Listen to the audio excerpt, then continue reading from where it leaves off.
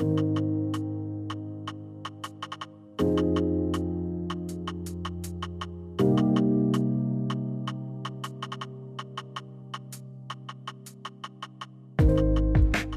to Asking for a Friend, a Park Springs podcast. I'm Taylor, and each week I'll sit down with the godly mentor figure in my life and ask questions with the hope of receiving practical and biblical advice on the hard-to-navigate areas of daily life. Thank you for joining. Hey, podcast people, we're back, and this week's guest has been a long time coming. It's my mentor. She's awesome and wise, and our conversations really are just what made this podcast become a thing. So here's Emily. Woo! Hello. Emily, tell our audience all about you and yourself. You love that. Okay, great. Yes, I'm Emily. I am married to Jared, who's pastor here at Park Springs. We have a toddler, almost 2 years old, named Lively. I've grown up in Arlington, went to Pantego Christian Academy, then to UTA.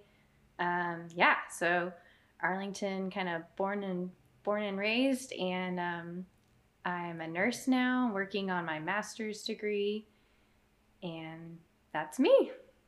Woo! Exciting.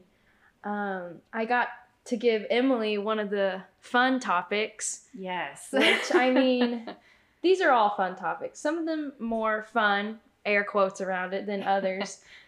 Today, we're going to talk about purity and modesty. Yes, what everybody loves to talk about. Yes, girl talk. Mm-hmm.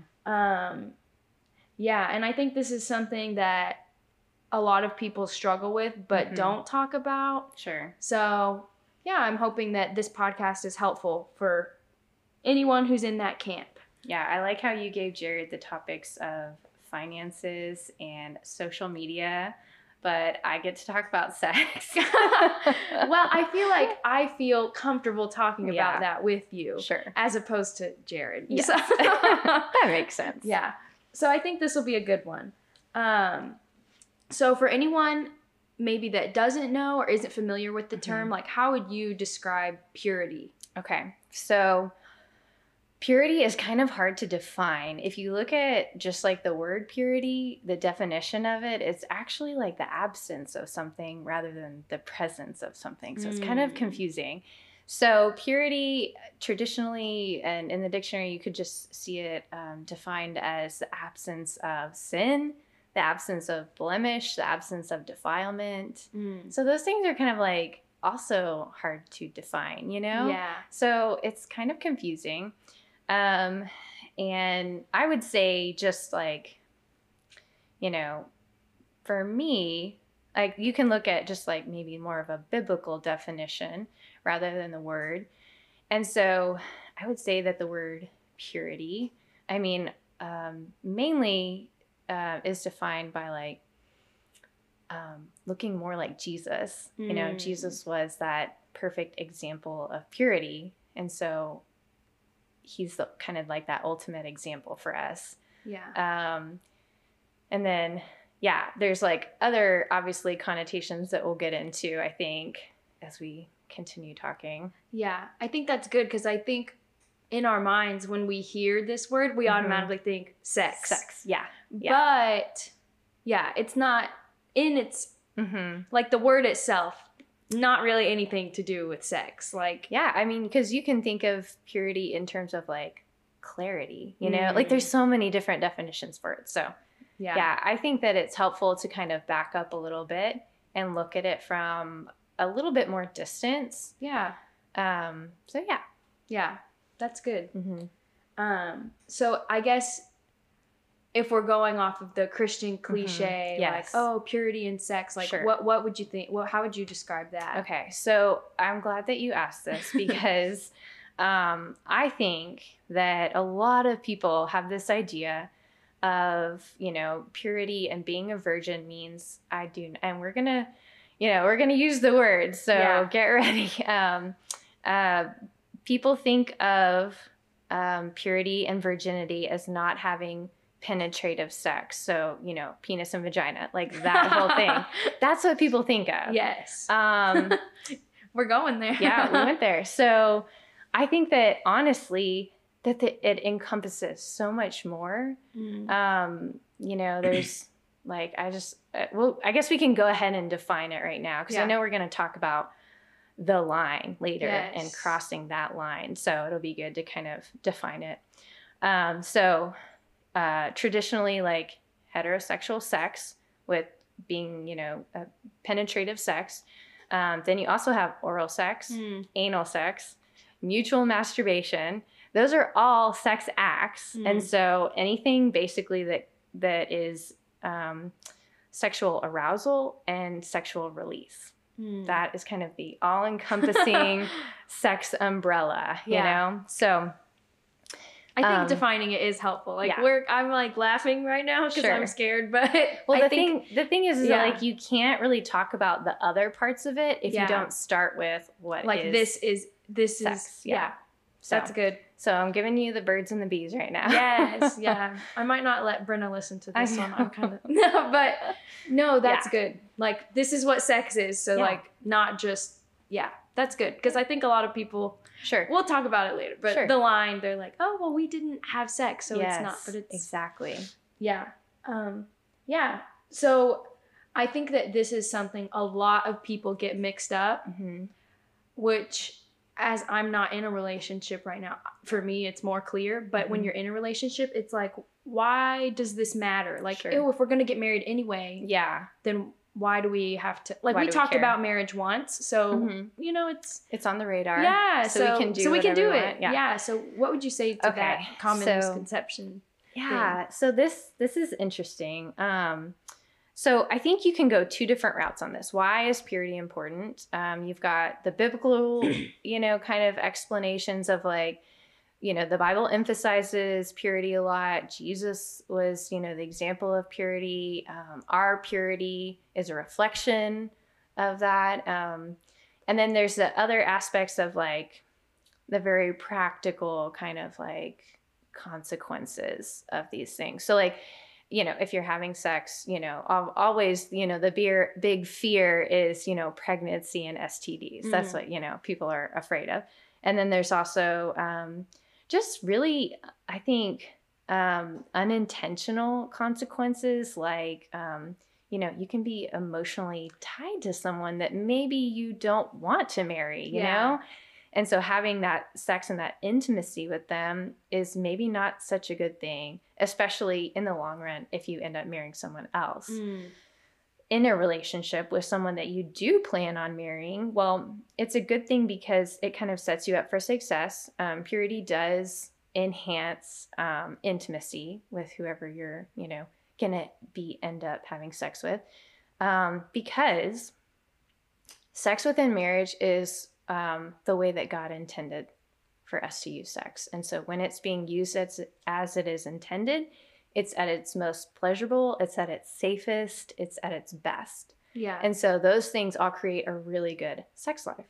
And so if you want to kind of like have the best sex life that you can have, you need to use sex the way it was created and the way it was intended, which is within the confines of marriage. Yeah. So, for the people who are like, well, we're going to get married and it doesn't really matter, like give or take a few months. It also teaches you, restraint, because like if you're not living within the boundaries that God puts around sex before marriage, do you really think that you're going to be living within those boundaries after marriage? Wow. Yeah. So like, pornography and affairs, emotional affairs, all those things, like if you're not living within the way that God intended it before marriage, like what makes you think that you're going to be really great at doing it the way it's intended in marriage? Exactly. Like putting a ring on it will fix that desire you have to pursue it outside of a marriage relationship. That's so good. Yeah. And like marriage, it's a responsibility, so it complicates things. And so you're adding on a extra layer of weight in a way. So like if you're not doing the things that you should before marriage, it's going to be even harder kind of to do those things after marriage sometimes, Yeah. depending on what your walk is like, depending on your support system, so Yeah. That's just some good. practical things. Yeah.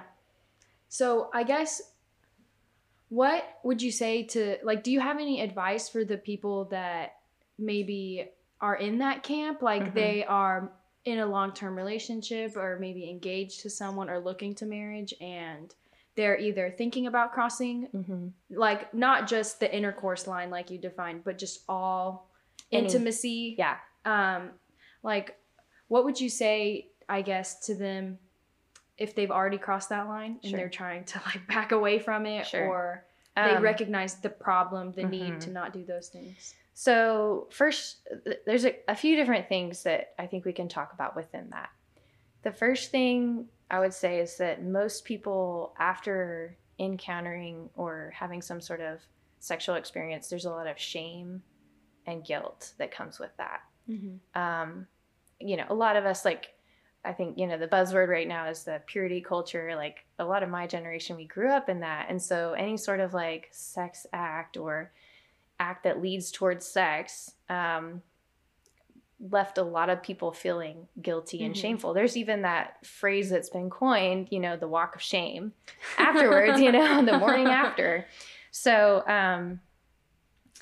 the reason that I bring that up is because I think what is really important is looking at the big question of why you want to cross the line versus what that line is.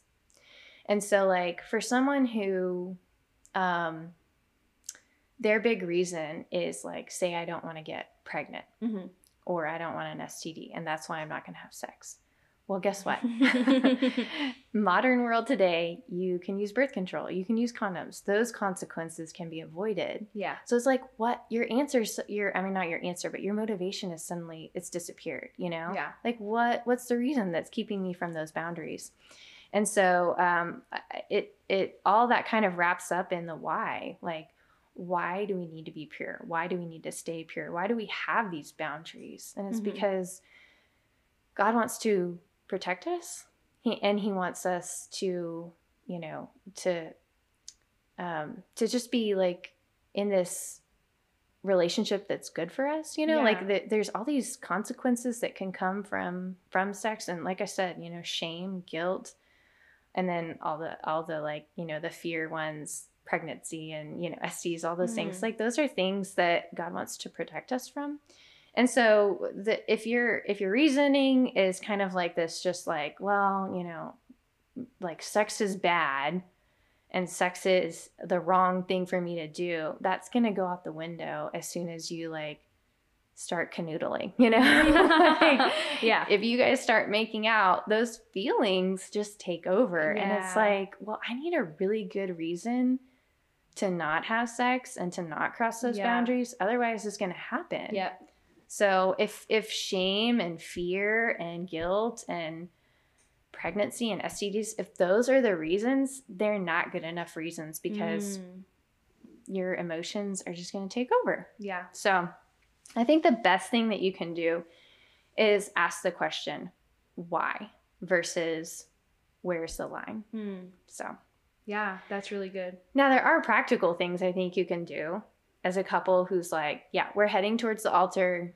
We love each other. We want to have sex. How do we not do that?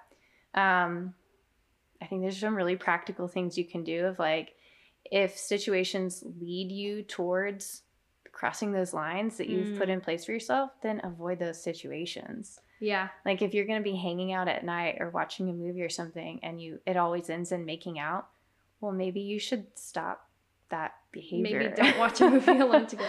Yeah. Some cheesy ones I've heard on, like, other podcasts, there's, like, two different ones. One I heard is, like, no horizontal laying down. Sure. And another one I've heard is keep both feet on the floor. Yeah, those are funny.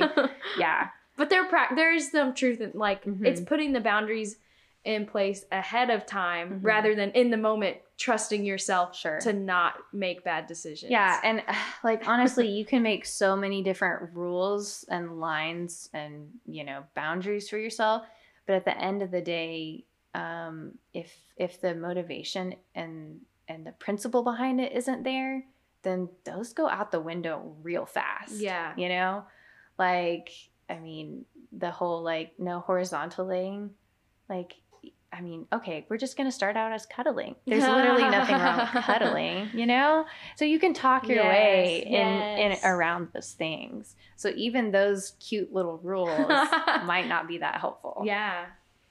Yeah, that's good. Mm-hmm. So that's what I would say to those people who are asking, what's the line? How far can I go? It's like, you're asking the wrong question. Yeah. Yeah, that's good. Mm-hmm. Yeah, and I like that you said, like, the consequences that come from that, that's not how God designed it. That's us taking something God designed and using it in the wrong way, which leads to consequences that he never intended for us to feel. Right. Like, emotionally connected to someone that's not our spouse. You know, it's like, that's not how God wanted it. But, yeah. Yeah, I think that's good. Okay. So switching gears a little bit. Okay. Because I think these two go together, but it's another one that I see a lot in, like, I don't know. It's a big thing in Christian culture right now. Just the whole idea of modesty. And just what that means and why does it matter and why can't I wear a bikini to the pool because I love myself and, you know, just that whole thing. So for those that maybe aren't familiar with the term, how would you describe modesty? So modesty, yet again, it's another one that's really hard to define because it's the absence of something versus the presence of something. Yeah. So like if you look at the definition of modesty, it's like the absence of impropriety, the absence of indecency. It's like, what does that even mean, you know? So modesty is so tough because it changes every decade. Yes, it really does. It changes every decade. It changes if you go to a different culture. Yes. Like, for instance, it's okay to have, you know, like a topless beach somewhere versus in other countries, a woman can't walk out of her door without being covered head to toe, you know? Yeah. So how is modesty defined, you know, in one sentence? I don't know that you can go there.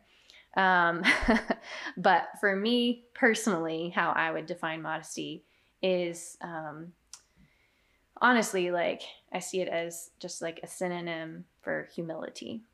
So like the things that point towards me, attention grabbing, you know, attention seeking, all those things, that's not what modesty is, you know? So just you kind of, if you feel that, you know, it's the opposite of that. Yeah. It's like if I'm like, hey, look at me in this, you know, in this outfit, then I might be like, what's my motivation here? What am I trying to accomplish by wearing this, you know? What am I getting out of it? Am I getting satisfaction in knowing that I turned a few heads or, you know, made some girl jealous, you know, like, what's my motivation behind wearing that? That's crazy that you're saying that because I feel like that, but even when the clothes I'm wearing aren't super flashy or showy, like I catch myself in that mindset. Even if I'm just wearing like a nice dress to church, I'm like, look at oh, look at me. It's like the opposite, even that's not modest. It's the opposite of vanity, you know? So it's just like kind of a different way to think about it. Because like think about, you know, in a different culture, like, okay, here's a good example. When Jared and I were first doing youth, we went on a mission trip to the Philippines, took a group of youth-aged kids with us. I had told the girls, you know, make sure you wear, or not sure you wear, but make sure you pack a pair of like pants or capris or something. With, you know, having known that in other cultures, certain things that we find in America are okay, you know, that they're not going to be okay over there. And so I didn't know. I have never been to the Philippines, but, you know, we were going to be doing evangelism on a college campus. And so our youth girls came down dressed in just like t-shirts and athletic shorts, something totally appropriate, something we would not have batted an eye at in a youth gathering on Wednesday night. Well, our host like comes in and is like, okay, this is not, we're going to attract a lot of unwanted attention. Wow. If we go onto the campus like this. So I mean, you know, like something that I would not have thought was inappropriate for there. Yeah. So it's just like the context. Yeah, it's like a you know? cultural concept. Yeah, so it's hard to just like put it into a nutshell. So I think a better way of thinking about it is kind of like what I was describing earlier, is like, what's my motivation yet again for kind of the why behind it? Like, why am I wearing this? Yeah. Mm-hmm. So I think back when I was not a Christian or like a follower of Jesus, I would say I didn't understand the big hype about Christians and modesty, like that big link. Yeah. So could you explain that a little bit? Like, why do Christians feel this need to be so modest, and why don't they show their ankles at church and things like that? Yeah. So this one, I would just counter that a little bit with, think of some other religions that also have to do with this, like Mormonism and Muslim women, you know. Yeah. Like, it's still a big no-no to dress immodestly. Yeah. So it's not just Christianity that kind of like has this you know, monopoly on modesty, I guess you could say. Or like encouraging women to dress a certain way or not a certain way. So I think that, you know, this is just like kind of a harder topic because it could involve so many other things like gender roles and, you know, feminism and, you know, like consent, like so many other topics could be involved in this. So it's kind of hard to pinpoint it. But what I would say is that the Bible does talk about modesty. But if you look at some of the verses where it's literally talking about women and the clothes that they wear, it's almost always followed by something regarding the spirit. So it's not necessarily like an external thing that God is requesting or prompting us. It's more of an internal reflection. So I'll just read this verse. So this is 1 Peter 3:3-4. Do not let your adorning be external, the braiding of hair and the putting on of gold jewelry or the clothing that you wear, but let your adorning be the hidden person of the heart with the imperishable beauty of a gentle and quiet spirit, which in God's sight is very precious. So, like, you see what I'm saying? Like, it's followed by this, like, emphasis more on what's going on inside versus the external. It even says, like, you know, do not let your adorning be external. Yeah, straight up. Yeah, straight up. Yeah. So it's not really like, hey, you know, let's all not wear two pieces. Like, it's really saying, like, worry about the spirit. You know, worry about your soul. And then here's another one. This is 1 Timothy 2:9-10. Likewise also that the woman should adorn themselves in respectable apparel with modesty and self-control, not with braided hair and gold or pearls or costly attire, but with what is proper for women who profess godliness with good works. And so again, it's saying, like, you know, the external is not really the important part. It's like the internal part. Yeah. So if you're trying to emulate someone who is godly, it says by doing good works, you know? Yeah. So. Yeah. And from those verses, it almost seems like it's also talking about like living lavishly.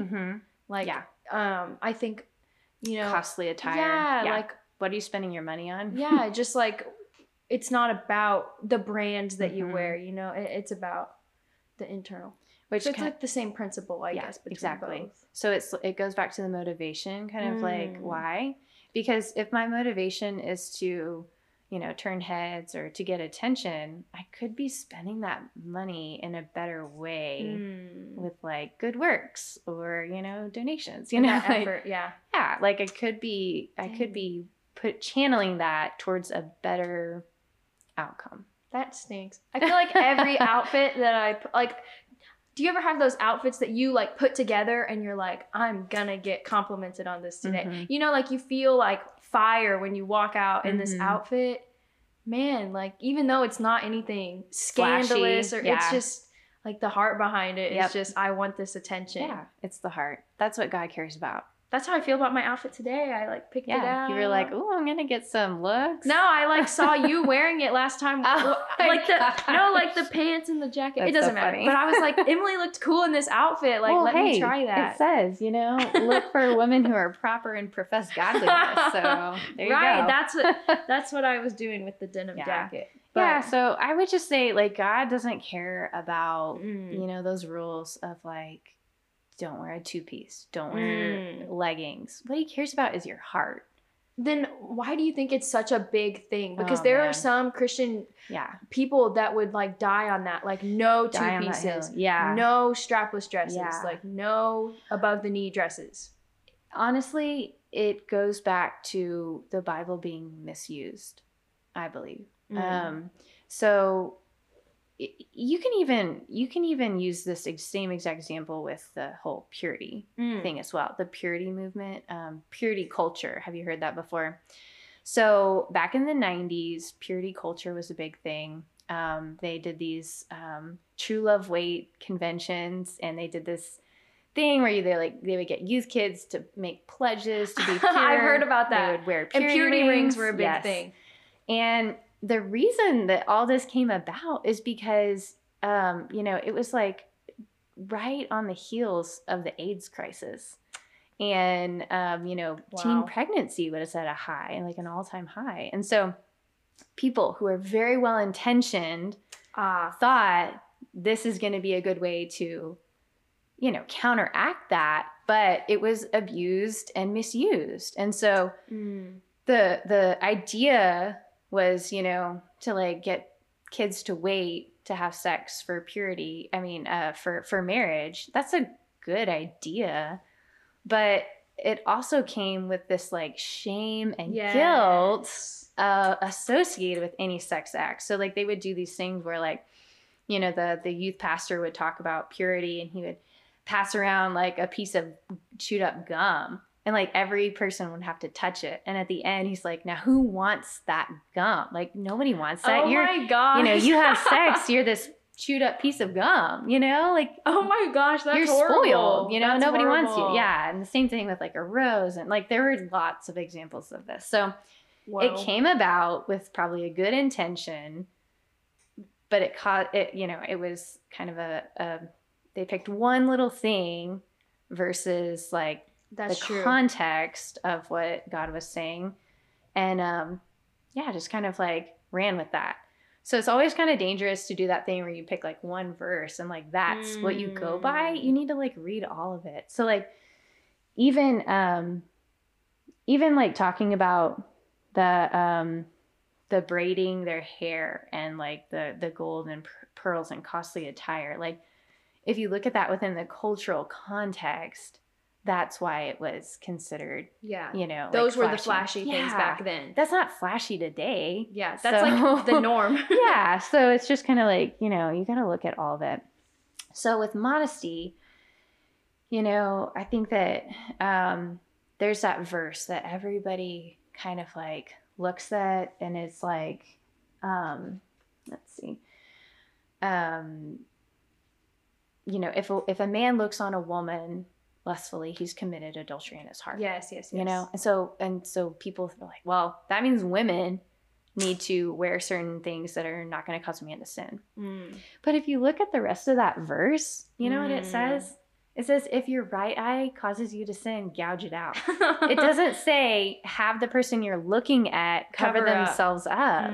Yes. It says if your right hand causes you to sin, cut it off. Cut it off. So it's your responsibility. If you're sinning, it's your responsibility. But there's also another verse that I think a lot of people use, and it's the stumbling block one. Oh. Have you heard that one? Mm-hmm. It's like, therefore, let us not pass judgment on one another any longer, but rather decide never to be a stumbling block or a hindrance in the way of a brother. And so, I think a lot of girls were taught this, like, we don't want to be stumbling blocks to our brothers in Christ. And so if what we're wearing is going to cause them to sin, well, we don't want to be that stumbling block, you know? Which I think you still need to like back up and look at that in the context of that chapter. It was talking about things that you could and could not eat. like the cleanliness factor. So it literally has nothing to do with clothing. Yeah. But it's a principle that you can apply. But it says like in verse, so that's Romans 14:13. And it says in verse 19, let us make every effort to do what leads to peace and edification. So people are using this stumbling block kind of like idea and making it like a control issue versus like me saying, I don't want to cause anyone to stumble myself, so I'm going to do this for myself. Yeah. You know, like I want to do everything I can to cause peace and edification for my brothers and sisters in Christ versus me being told, I can't wear this because I'm going to be made, I am a stumbling block to someone else. Do you see the difference? Yeah. So I would say it's just another way that the Bible kind of, it gets misused a little bit. Yeah. Something that I see in myself, which I think is a result of the culture you were talking about, the purity culture. Like, it's kind of evolved now into this whole modest is hottest thing. Yeah. I do find myself judging Christians who do choose to wear things that I wouldn't consider modest by my own definition. Yeah. And yeah, it's like looking at the verses and the principles you're pointing out, like it's totally wrong, but it's so ingrained in Christian culture, it seems, and we judge each other so hard. Yeah. Like when I see someone wearing something, I'm like, oh, they're probably, it makes me question their walk with the Lord, which I have no right to do. Sure. Or no knowledge about. Like that person could be more spiritual than I'll ever be. You know, there are verses that talk about, you know, presenting yourself respectably. There are verses that talk about, like, you know, in Proverbs, like, you know, the woman who's adorned as a prostitute, you know? And so there are those verses that make you think like, well, I do need to be thinking about the way I present myself because the way that I present myself is a representation of Christ. Yeah. So, I mean, there is merit in that. I can't just discredit, you know, those other verses in the Bible that say like, you know, dress as a woman who's, you know, who professes godliness, you know, like I can't just ignore those verses. Yeah. But they don't get as like misused, I don't think. So yeah, so I would just say that like if you feel like, you know, you have a problem with judging people, there's verses that talk about like, you know, God doesn't judge the external appearance. Yeah. He judges the heart. Yeah. So, yeah. And I think just like every good thing, you know, like we talk about this a lot, like every good thing, if your intentions behind it aren't good, then is it even a good thing? So like dressing modestly, okay, is that a good thing if you're just doing it to shame other people that don't dress modestly? Yeah. No, like that's not glorifying to God at all. Yeah. Yeah. And culture right now is it's an interesting swing from, you know, like right now millennials are being like hated on because like they wear skinny jeans and, you know, all that. And so it's the culture right now is a swing from that skinny jean kind of time. And it's like, I need to love myself for who I am, you know? And so I need to dress in a way that makes me just feel comfortable. And like, you know, I don't need to like, you know, be attractive in anybody else's mind except for my own. It's still kind of like not the right mentality. Yeah. You know? So it's like this like self-love being expressed through clothing. But at the end of the day, it's still really self-centered. Yeah. You know? So even though it could be quote unquote more modest, it's still kind of like, hey, look at me, you know? Yeah. So yeah, and it's a hard balance. I don't think we'll ever know the answer. No. Like there's no rule book in the Bible, like things that are, you know, like a what not to wear Bible edition. Yeah. And so like I could tell you like, so, you know, the rule back in like when Jared and I would do youth camp with the students, when we would go to camp, the rule would always be like no 2-piece bathing suits. Like the girls would have to like cover themselves up with a t-shirt or wear a onesuit or something. But like 2-piece bathing suits have come so far that they're just as much coverage as a 1-piece. So like it literally makes no sense to say that, you know? Yeah. So it's like, I can't give you this list of rules that, you know, in a few years might be really outdated too, you know? So you just got to look at the context you're in, such as, you know, when we were on that college campus and the girls couldn't wear athletic shorts. Yeah. You know, like look in the situation. Like, are you going to wear something in front of like maybe your grandma or your employer that you might be when you go out clubbing? No. So Yeah. like you have to understand kind of like that there are standards to live up to, but it's not necessarily like a standard of perfection, you know? So. Yeah. And that applies, I think, to both topics. Yeah. Just, yeah. Yeah. That's good. Just desiring. Yeah, I think something that motivates me through those decisions is like, I just ask myself, like, is this bringing glory to God? That's a pretty simple, like, yes, this is, or no, it's not. And that, I think for me, has been a helpful gauge. Yeah. Like, if I am not, in my Bible and reading scripture, it's just as simple as asking myself, like, and that's even outside of purity and modesty. It's just everything. Right. It's like, is this bringing glory to God or is it not? Because if it's not, it's a good rule. Then for I everything. Simply don't need to be doing it. That's another thing that I feel like when back to the whole purity talk of like, where's the line? Like, you get these people who are in the club of like, well, we're not gonna do this, that, or the other. But it's like, we can do this, we can do that. It's, getting as far to that line as possible. Yeah. But is that glorifying to God? No. Like, what you need to do in each situation is ask yourself, is this going to be glorifying to God? And see where that gets you.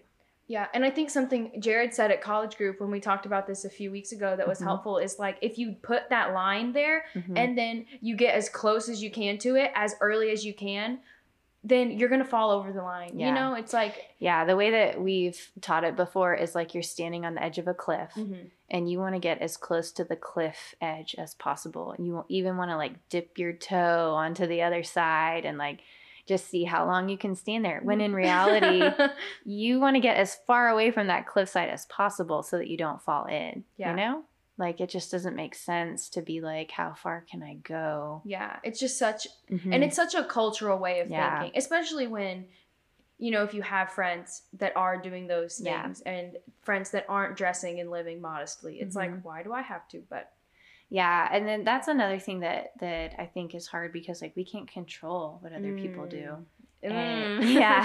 Still learning that one. Haven't done a podcast on that one yet. And so, like, that should have nothing to do with the way I live my life. Very true. Yeah. Yeah, because we all have our own issues and things to work through. Yeah, for sure. Yeah, this has been a good one. You think so? Yeah, I think people will. I think this is stuff that a lot of people wonder about but don't talk about. Yeah, and I just, I was kind of nervous to talk about this because I feel like, we're living in a world right now that is not very forgiving. There's not a lot of grace given. And it's just like, the whole cancel culture thing of like, you did something wrong, so you don't get another chance. You don't get another chance. And that is not what Jesus teaches. And, in regards to sexual sin, if you've crossed that line, then you can be forgiven and you can be made clean. That's okay. Like, God gives grace and he gives forgiveness. And so for you to feel guilt and shame over what you've done in the past it's not helpful. It's not going to help you grow. Yeah, like Jesus already died for those sins. Exactly. And for the sins we haven't even committed yet. There's no point in trying to make it better because there's nothing. Yeah, and we don't approach Jesus in a state of purity. We approach him in our sin. Like, there's no way that, we can do anything good enough to get to Jesus. Yeah. So he has to take that on for us. And he did. He already did. So. Yeah. Yeah. And I hope that, like, for people listening that have crossed that line, like, this isn't one of those podcasts that's like, you're bad, irredeemable, you're far. This is something I feel like everyone has struggled with and no one talks about. Yeah. I think sexual sin is one of those things that can really just isolate you. I think so too. Yeah. You think that, you just think that you're full of shame and guilt and unwilling to talk about it with anybody. But in reality, like, as Jared is pastor and I'm a pastor's wife, like, we've heard a lot of stuff.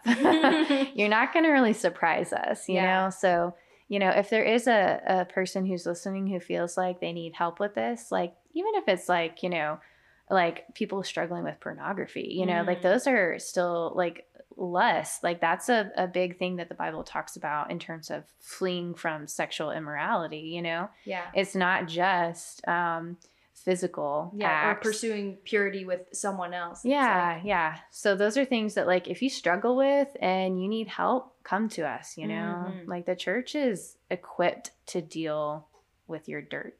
Yeah, that's good. All right. Thanks for listening, guys. Bye-bye. Bye. Thank you for listening to Asking for a Friend. If you have any questions, feedback, or topic suggestions, please email us at askingforafriend@psbible.com. If you're interested in learning more about our church, visit psbible.com. Bye!